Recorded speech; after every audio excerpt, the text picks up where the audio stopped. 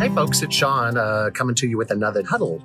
The Huddle is an opportunity for you to start your day off correctly, being mindful of either emotional intelligence kind of vibes or communication vibes or general teamwork vibes. How do you make the culture better at your practice? You do it through those things.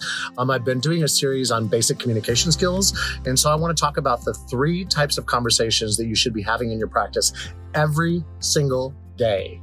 Commit these. These are not optional. You'll never be a good manager. You'll never be a good leader until you get these conversations down. The most common one is a feedback conversation.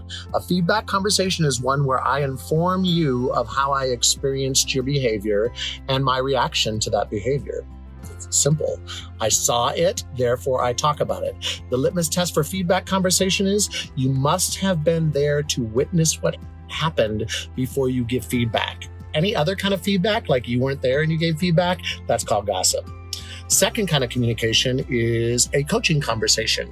And a coaching conversation is one where you have a conversation with the employee to restore their performance or their attitude to an acceptable standard. And almost always that coaching conversation comes from a superior, from somebody with more experience, somebody with more credentials, somebody who does the job better. And that just must be assumed in a hierarchical situation that there are people who do the job better than others because of training and experience. And the third kind of conversation is the hardest one, and that's a confrontation conversation. And that's one where you talk to somebody directly because they live rent-free in your head 5 minutes after you've had, or 5 hours or 5 days after you've had a conversation with them.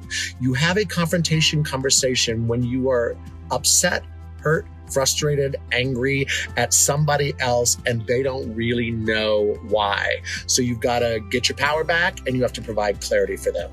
So feedback conversations, coaching conversations, and confrontation conversations.